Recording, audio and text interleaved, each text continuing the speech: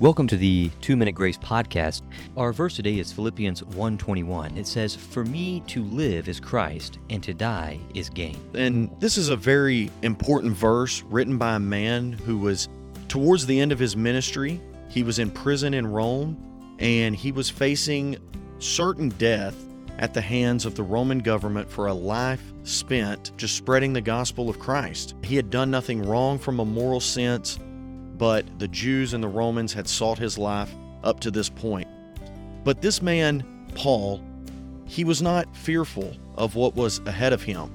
Rather, he kept everything in perspective, as all Christians should.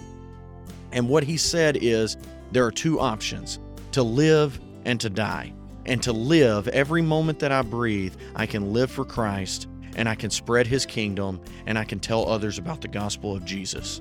And if the worst should come to pass, or at least the worst in this physical world, which is death, Paul says it is gain, for it would literally gain him eternal life with Jesus Christ, his Lord. So no matter what you may be going through right now in your life, we all have times of pain and suffering and struggle, but no matter what, you should know that you are living for Christ. And even if the worst came to worst, even if we died, we would have that eternal victory through Jesus. Thanks for listening, and I hope you have a blessed day.